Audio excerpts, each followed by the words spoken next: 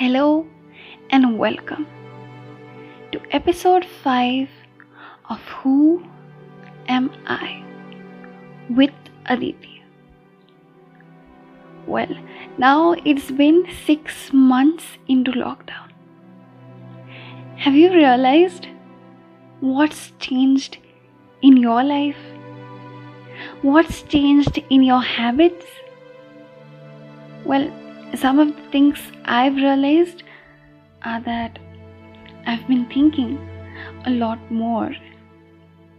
I feel a little distanced from the rat race and competition that's such a huge part of life in a tremendously populated country. I've had some time to read. I've had time to catch up on the things that really mattered to me. And what I did notice about others around me was that people are spending a lot more time around news, around what's happening in this country, and now there's more time for debate, for reflecting, for thinking about politics, about economy, justice, injustice, healthcare, corruption, religion, education, and of course, the big and sensational Sushant Singh Rajput case. Whenever the problems of this country have been discussed in homes or in media or in parliament, it always in some way takes the form of a blame game. Now, I certainly believe that the people we voted for and whom we pay our taxes to must be questioned. They must be answerable because that's the essence of democracy. But I also firmly believe that this country is made of individuals. It's made up of people like you and me. So how could the nation's collective problems be solved unless we as individuals questioned our own actions? Because isn't it also necessary to be the change we want to see? This is my story of reflection. Listen carefully.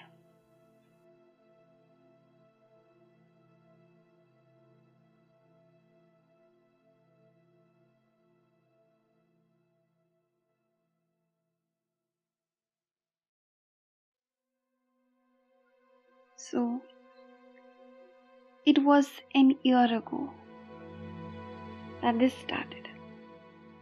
It was my first year at college. Can I also mention that I attend one of the most famous colleges of the city, Pune, which was once upon a time known as the Oxford of the East. So again, it was my first year at college and also my first unit test. The dimly lit, dusty classroom was bustling with energy all around me. Everyone was talking. Everyone needed to discuss desperately. About what? It was a paper, of course. There was only one topic for discussion: the various methods of copying. Who was going to copy from whom? From where? How? How to safely smuggle in your mobile phones so that your teacher wouldn't even notice. Everyone around me seemed excited, nail-bitingly anxious, and wide awake. I sat quietly, amidst this mild chaos. To be honest, copying really wasn't on my checklist. I prepared and memorized as much of chemistry as I had thought I possibly could. Or rather, think of my brain as a jug, and I had filled it with concepts, formulae, and reactions right up to the brim. So, whenever a thought crept up the back of my mind, it almost felt like something would just spill out and be forgotten. So, I didn't want to overthink. All around me, the nervous chatter continued. Conspiracies were laid down, past legendary experiences in the ever-expanding field of cheating were narrated enthusiastically by those student masterminds with the most powerful resumes. If all their knowledge was to be put together, you could publish a best-selling book named How to Pass Exams with Minimum Effort and Maximum Slyness. I had nothing to do with this. Since childhood, I have had a lot of pep talk on morality. Our missionary school always told us you couldn't really cheat anyone but yourself.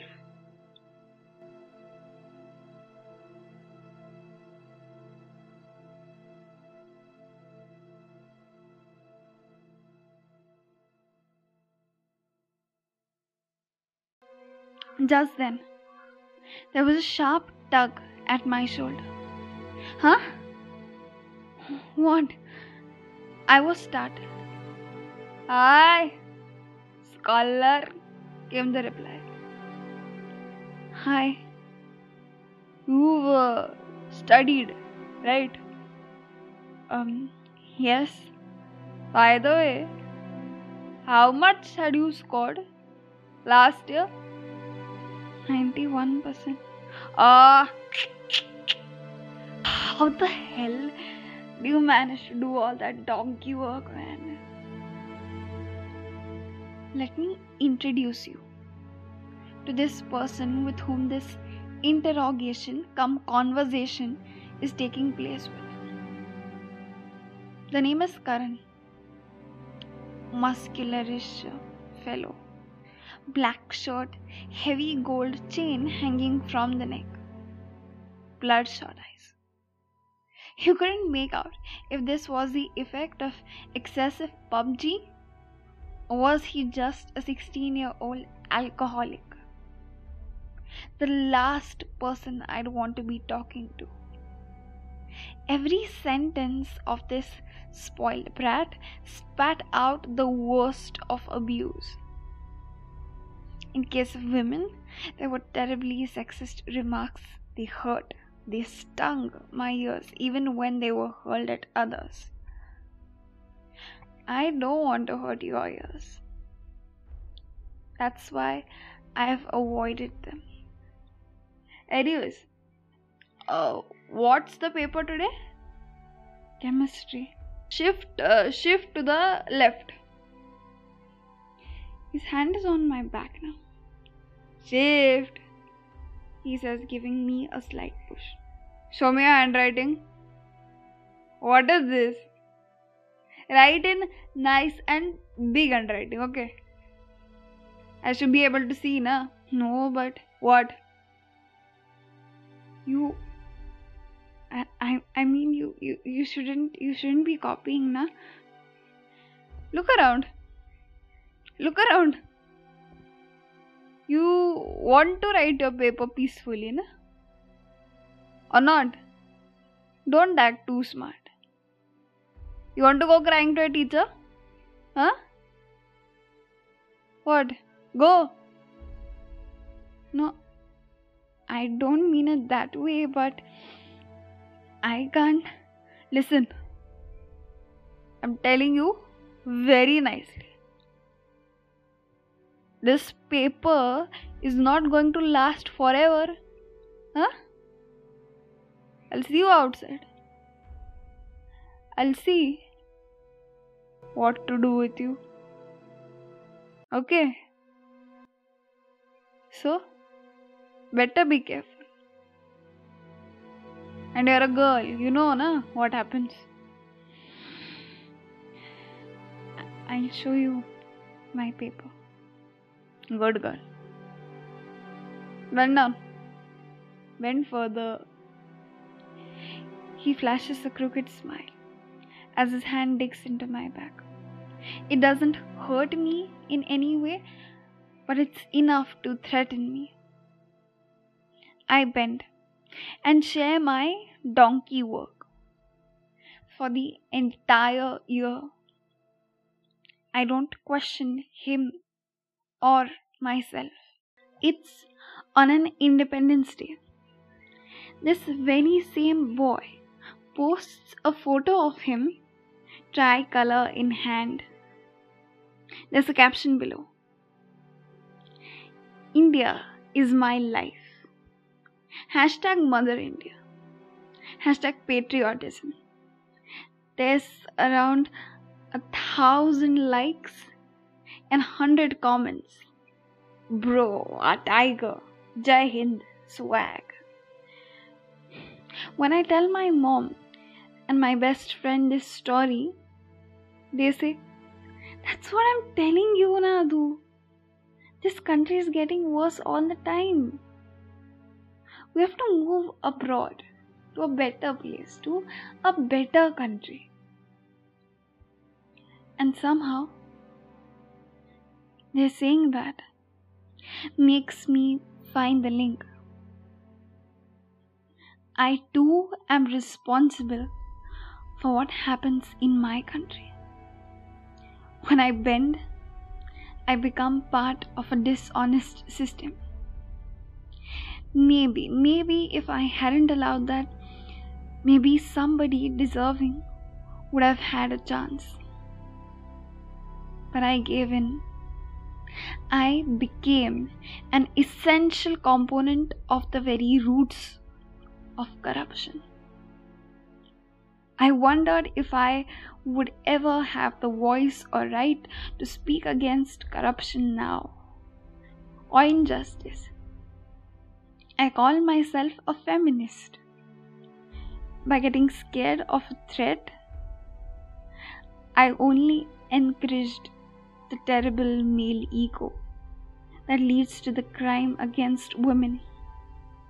If I compromised on my principles, on my values so much, can I expect a government that won't?